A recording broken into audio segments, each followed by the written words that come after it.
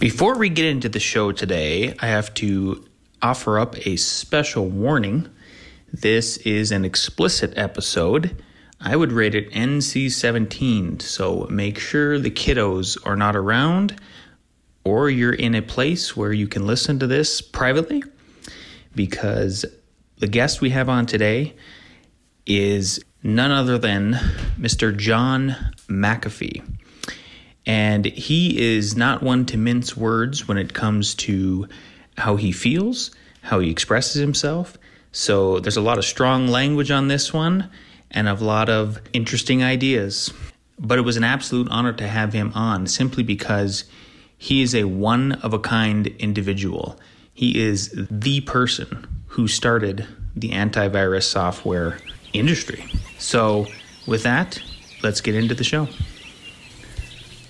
Oh, hello. Fancy seeing you here on a Monday morning, but glad you could join us. Welcome to Monday Morning Coffee with Inside the Firm. Each week we will be interviewing local, regional, and national business leaders to give you an inside peek into how they lead their businesses to success in an ever-competitive business climate. So pour yourself a hot cup and enjoy the show.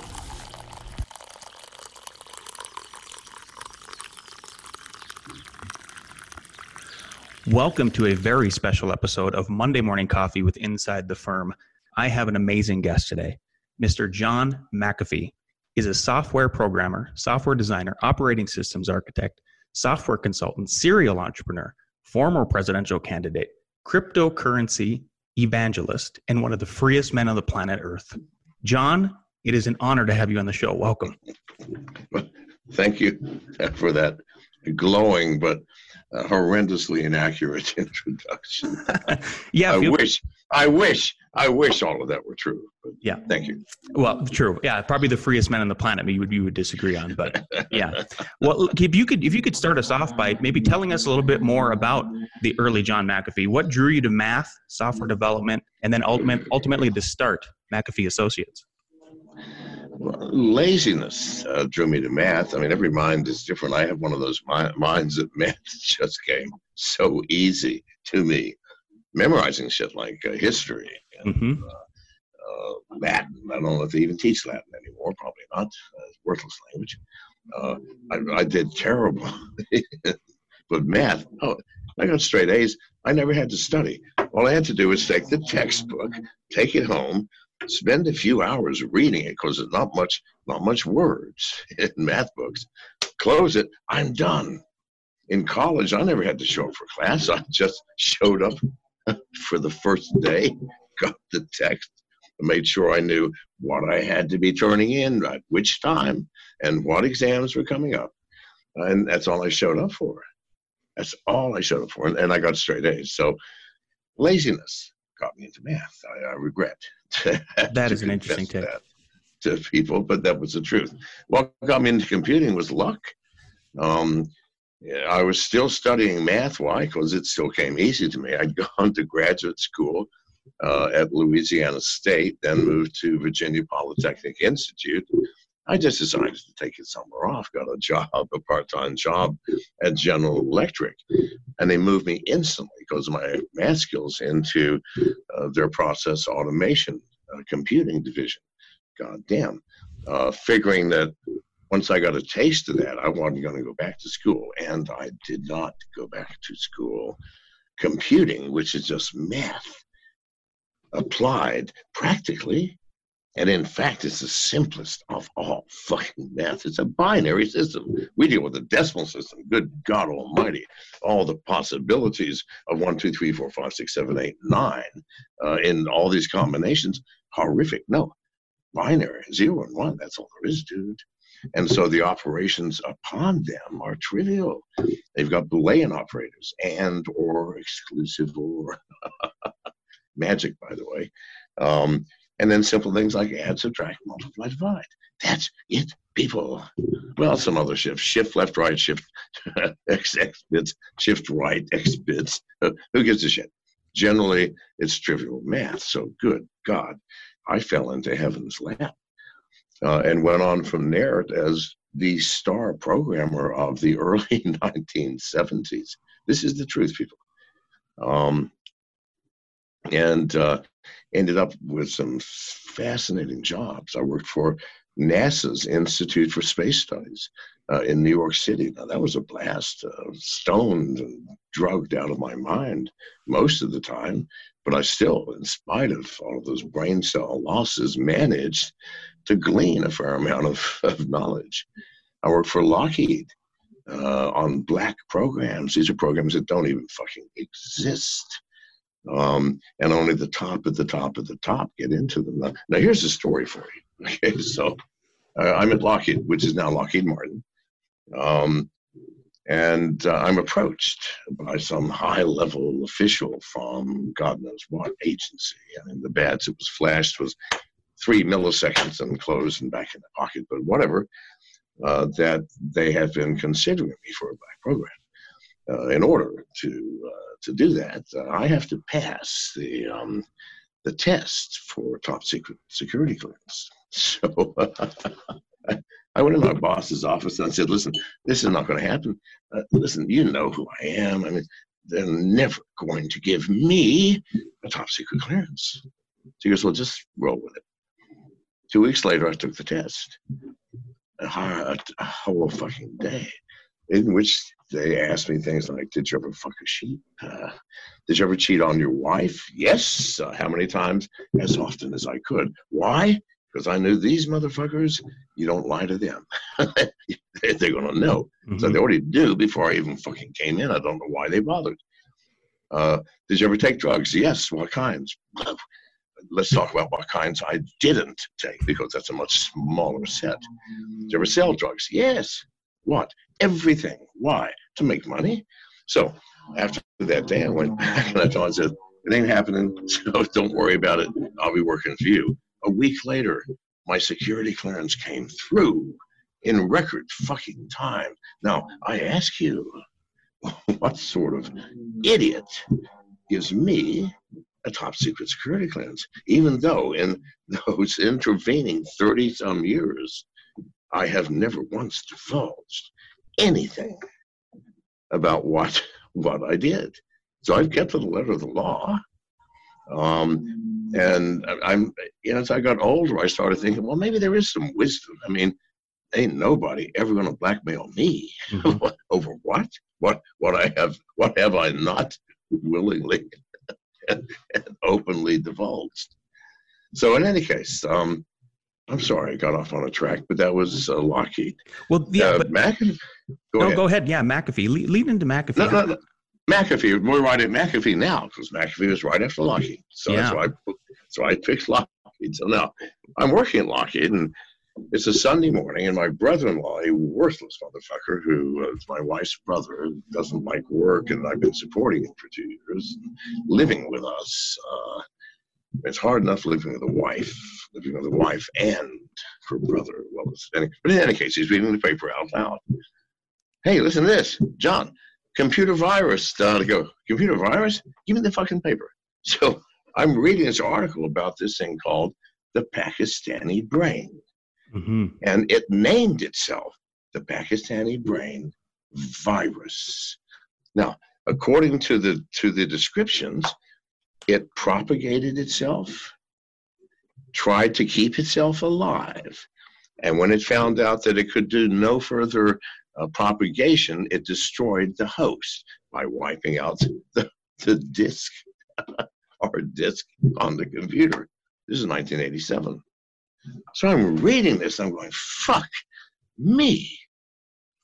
Because no one has ever considered a program that could be what we called alive. Mm-hmm. Viruses are alive. What is living things? It's basically defined by an urge to propagate and an urge to survive. Well, fuck me. That's sure as hell what computer viruses are. So in any case, I started thinking about it. And later on, I got a copy. But even before I got the copy, I go, I see how they did it. Mm. And in an instant, I go, well, listen, this will stop it. So I just wrote a little program, put it up on my own bulletin board system called Homebase, the largest bulletin board system in Silicon Valley at that time, had 32 phone lines, okay? And we didn't have internet back then, people. So this is how we communicated. And so the way it worked is my users, the thousands of users I had, would download programs, look at them, and if they're good, upload them onto other boards where they're downloaded. Within a week, I had 5 million users of that program.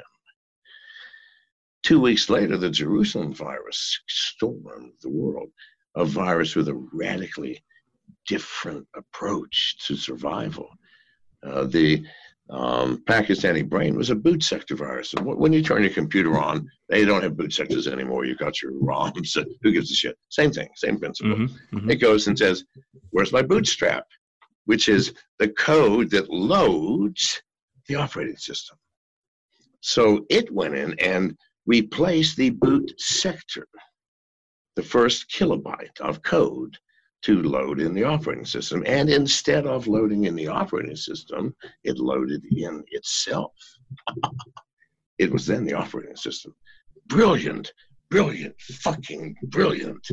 But anyway, so the Jerusalem virus, no, one step above that, it goes, okay, someone said, this McAfee dude figured out how to stop boot sectors. He can't stop this. Mm-hmm. They would take the actual applications, modify the applications, insert their own code, just like a fucking living virus does.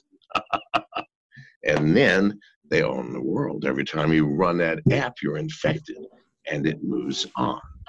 Once you saw your application take off with and get a bunch of users like that, did you have the intention of starting a business with it? Did it click at that point? No, of course not. It was all accident, right? Listen, all success is an accident. Nobody makes a plan. People, if you think, oh, I've got a great idea, I'm going to build this and do this and get funding, you will not succeed. You will fail 100% of the time. No, success is just something that happens while you're having fun. Mm-hmm. Do you understand? Mm-hmm. Ignore success, have the fun. It came by. That was the most fun I had in 25 years. Technologically, it was like, wow. No. And so 3 months later, I had $15 million in the bank. And a year later, hundreds of millions. Without trying, people. I wasn't trying to make that money. It simply came because I grabbed an opportunity. My brother-in-law, normally I ignored the motherfucker, right? He'd been with us for 2 years. But he was, I heard the word computer virus. And as soon as I heard that, what the fuck is that? Give me the paper. And so, then that luck. Yeah. Well, I mean, genius, a stroke of genius, maybe, and an accident like you talked about. You're having fun. You were just trying to solve a problem at the end of the day, right? Yes. What happened then? Once you started making all that kind of money, then you eventually went to an IPO process, right? And I've heard you say in other places, other podcasts, you hate that. Tell us about what is it like taking a company? I didn't need money. Mm-hmm. I did not need money. Listen, in the entire history of venture capital, only one person has ever taken that venture capital money and put it in his pocket instead of the company. That was me. I didn't need money. The $10 million they gave me was nothing. That's my dinner money. By that time, no. I needed their expertise because I knew I had a tiger by the tail. And I did not have the organizational skills, the financial skills at that level, the marketing skills, the sales skills, the organizational, the human resource skills to build a company that clearly was going to be, well, when it was sold to Intel, $8 billion. I wasn't prepared for that shit. Mm-hmm. And I knew I could not do it. And I was either going to become a mediocre company and still have $1 billion to my name, or I was going to have to get in bed with somebody and become the world leader in antivirus software and computer security. And that's what I did. Mm-hmm. Got in bed with, and I'm not just one, two. And two deadly competitors, which is why I chose them both. They're not going to collectively screw me, maybe individually, but they ain't going to cooperate. They hate each other. Summit Partners and TA Associates each gave me $5 million. And I said, the $5 million does not go in this company. That's mine. I'll be clear. Because listen, we were already making more money than God. I didn't need money. I needed partners. And in turn, they got 49% of the company. Well, they did their job and took me public, and we did become the world's leader in antivirus and computer security. Well, fuck me. I think I did the right thing. Mm-hmm. So yeah, but no, I do not do that. Not up front. No, I would never, ever do that up front, because I think if you need money, you're doing the wrong thing. Mm-hmm. What the fuck do you need money for? I never ask anybody for a dime. It cost me nothing to write that program, put it up on the bulletin board half a day. Checks started pouring in 3 months later. Well, I just took him to the bank. No. What do you think your fondest memory is of that escalation to the point where you did the IPO and then IPO and eventually got sold to Intel for $8 billion? If there was one point, what was the most fondest part of it? Was it just the whole journey? When I left it in 1992, when I realized that what the company had become was no longer me, mm-hmm. it was no longer anything that was enjoyable, and certainly not something I loved. I mean, I was spending my time dealing with stockholders, boards of directors, personnel issues. Fuck me. When I was starting, I was on the front line writing the goddamn code, saving the world. Well, fuck me, that was fun. Boards of directors meetings, police shoot me in the head. Mm-hmm. So I walked out just without any ado. I just walked into, first of all, I mean, I didn't just abandon the company. I hired a replacement, Bill Larson, senior vice president at the time at IBM. Hired him as CEO for an astonishing fucking salary and benefits, millions of dollars per year in salary, plus benefits that would set him for life. Why? Because he was young, ambitious, self-centered. That's what you need for a CEO. He went 33 consecutive quarters in Silicon Valley of double-digit growth for McAfee. No company in human history has ever done that. And then he fucked up because it was clear he was not going to make that quota in 1 quarter. So he stuffed the channel. I don't know what that means. It means you've got a worldwide distribution that's selling, $50 million or $100 million a month in product. And you know exactly kind of what the trends are because you got the mathematics, statistics, and software to figure it out. But instead of okay, so we're going to ship Siberia, instead of 200,000, we're going to ship them 300,000 this month, right? Mm-hmm. As soon as you ship it, you get to put it on the bottom line. But he got caught, and then he had to resign. Greed. He does strange things for people. So anyway, but I hired him when I saw that this motherfucker is going to do some serious shit. I then went in and said, I quit. He thought it was a joke. I said, no, it's not a joke. He said, you take my office. I'm walking out. I'm not ever coming back. And I did. I walked out and I never went back. What do you think what was the hardest moment of that whole run up? Or, or was it the boring stuff or? There was no boring stuff, dude. I didn't have any hard moments. I mean, we had tough decisions and we had tricky problems, but those tricky problems were the fun. I remember we got the whale virus, the first encrypted virus, because we were operating on the principle, well, the virus has got a genetic code. We just look for it, we kill it. But then some son of a bitch in the hacker world said, well, we're going to encrypt ourselves. You're not going to be able to see our genetic code because every copy of our virus is going to look different. Well, fuck me. When I got a copy of that virus and I saw what it did, I felt my entire tech staff, which is 4 people, Igor Karminsky, Ari Goretsky, Dennis Shell, and me. Fuck. And I said, guys, we have a serious fucking problem. And I showed them the virus. I showed them the printouts. I showed them the shit numbers going, whoa. So I said, well, let me try first. Meanwhile, you guys have got any ideas? Work it out. See if you can get some algorithm for me that can find anything.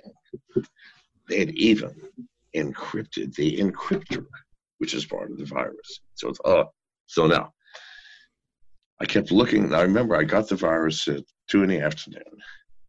I met with the guys at 7 o'clock at night,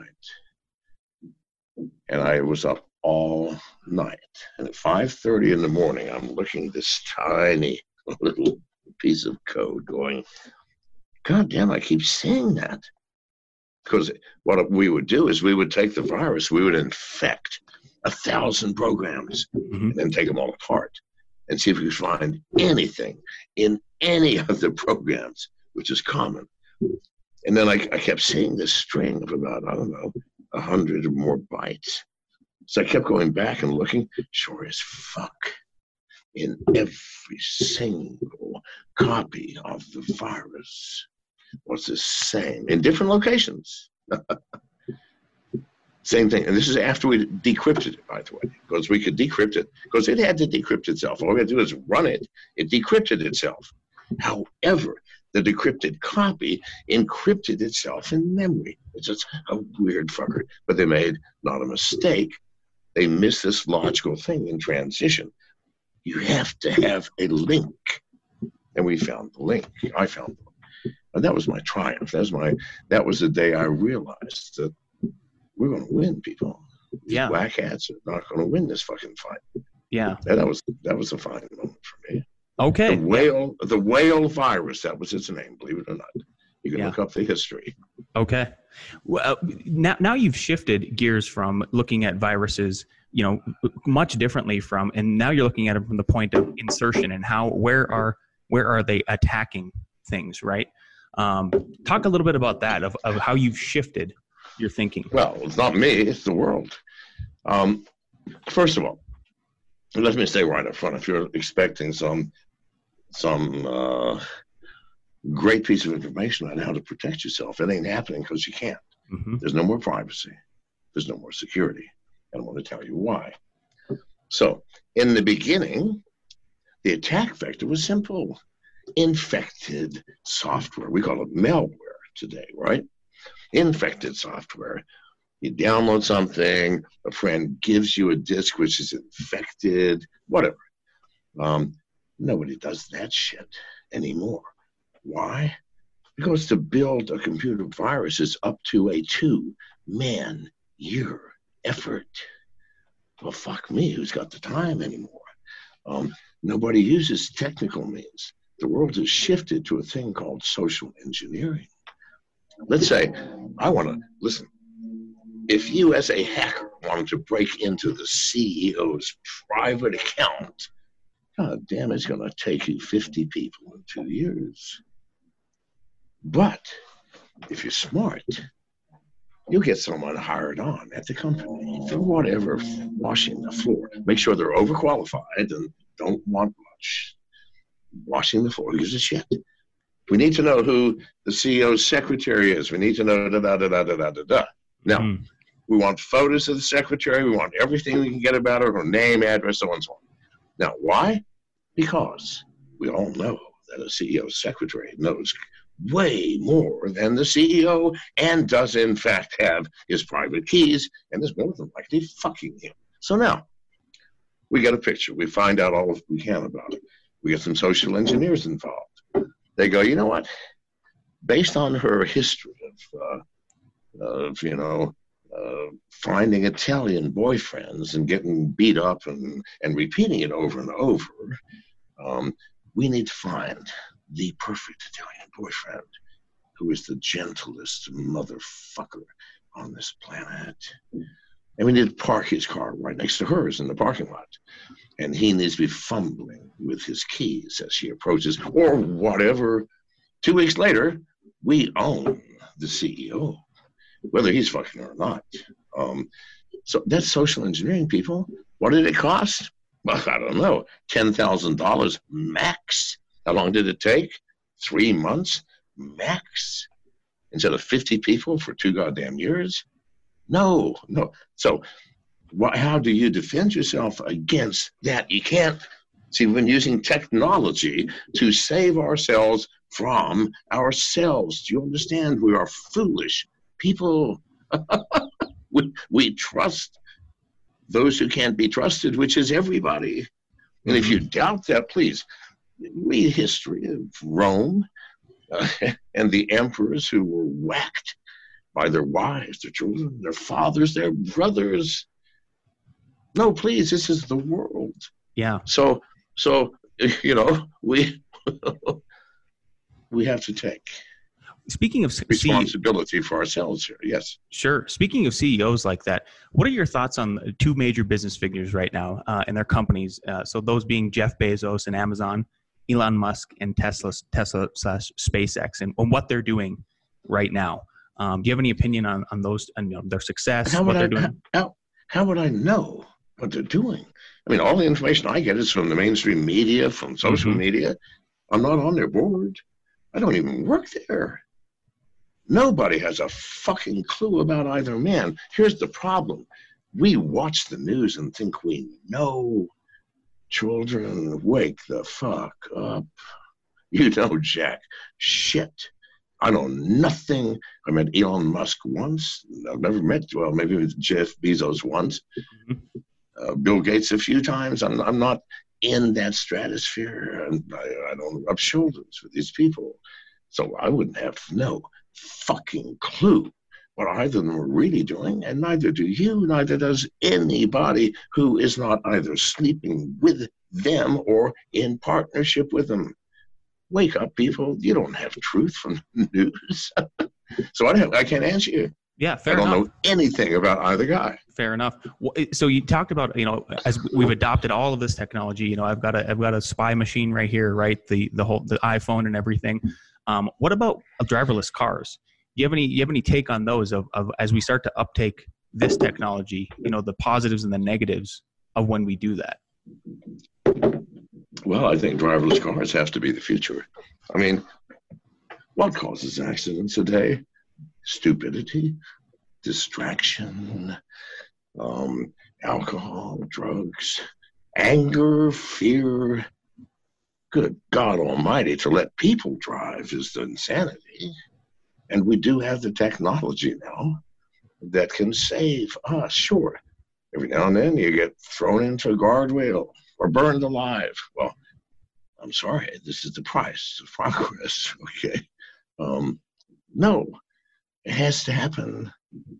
We need to get out of the things which we fuck ourselves over with and into the things that we refuse to think about because the results of that mentation scares us. What if we threw everybody out of the government? What if we accepted the fact that all people are two people and one of them loves and is caring and has compassion, hopes, dreams, is generous and kind, and the other is jealous, greedy, afraid, wicked, angry. We are two people. And if you expect anything that tries to get those two halves to compromise, to create anything whatsoever, then you need to move out of your mother's basement and see the real world. Yeah. Let me hit you with some rapid fire questions here. If there was one drug you could recommend for anybody to try, what would it be? Recommend for what? I mean, for self-evaluation, for sex, for contemplation, self-evaluation. For being kissed. Self-evaluation. Let me run them all by you. How's okay. That? Self-evaluation, LSD. You want some introspective moments? Pop in a fallacy and just be by yourself and hope for the best. Oh, fuck yes. Sex, MDPV, the most extreme sex drug ever fucking created. You want to be kissed by God? Heroin, hands down, the only drug that will let you physically experience God coming down from heaven and planting lips on your lips.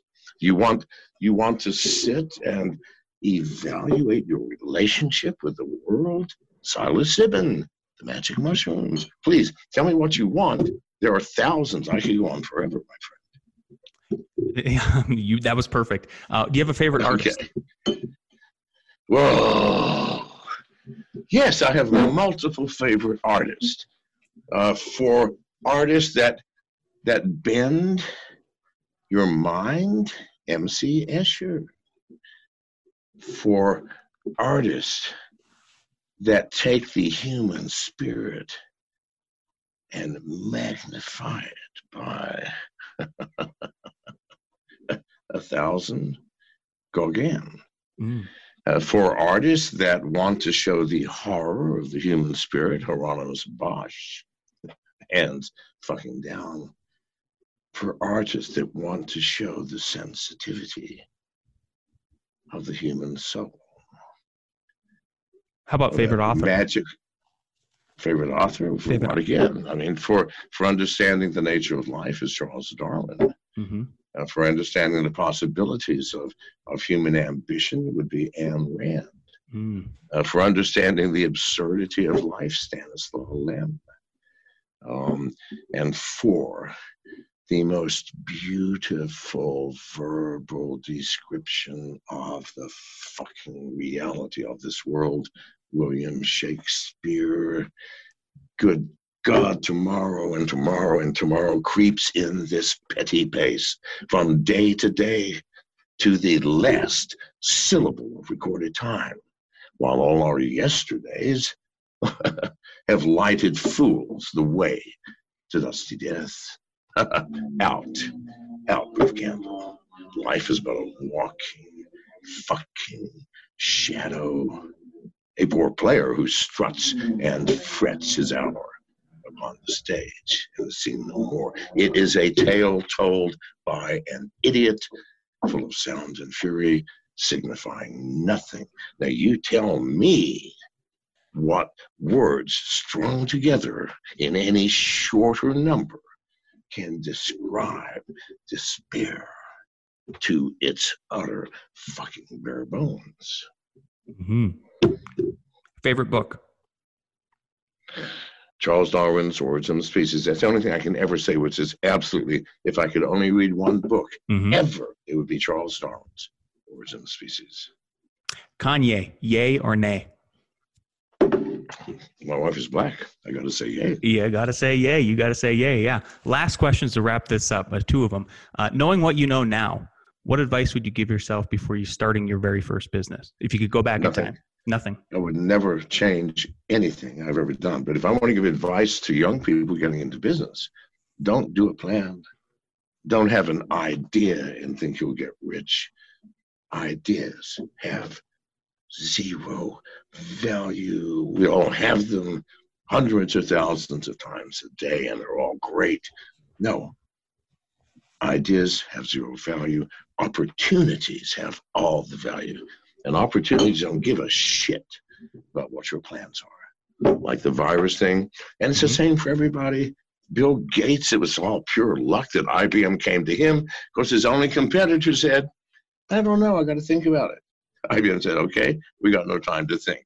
Went up to Bill Gates, he said, yes, therefore Microsoft was created. No, it's all opportunity. Why do few people take it? Because it requires balls. It requires risk. And if you latch on to one of those things, your life is going to change and you will have no control over it. That change. You may lose your wife, your family, your car, your house. You may get rich, but you will have an adventure. And I thank you very much for having me on. Thank you for being on today. Appreciate it. All right. Bye-bye. Bye. Thanks for listening. We hope you enjoyed it. And if you did, don't forget to leave us a 5-star review on the iTunes app. Tip your barista, and we'll see you next week for more Monday Morning Coffee with Inside the Firm.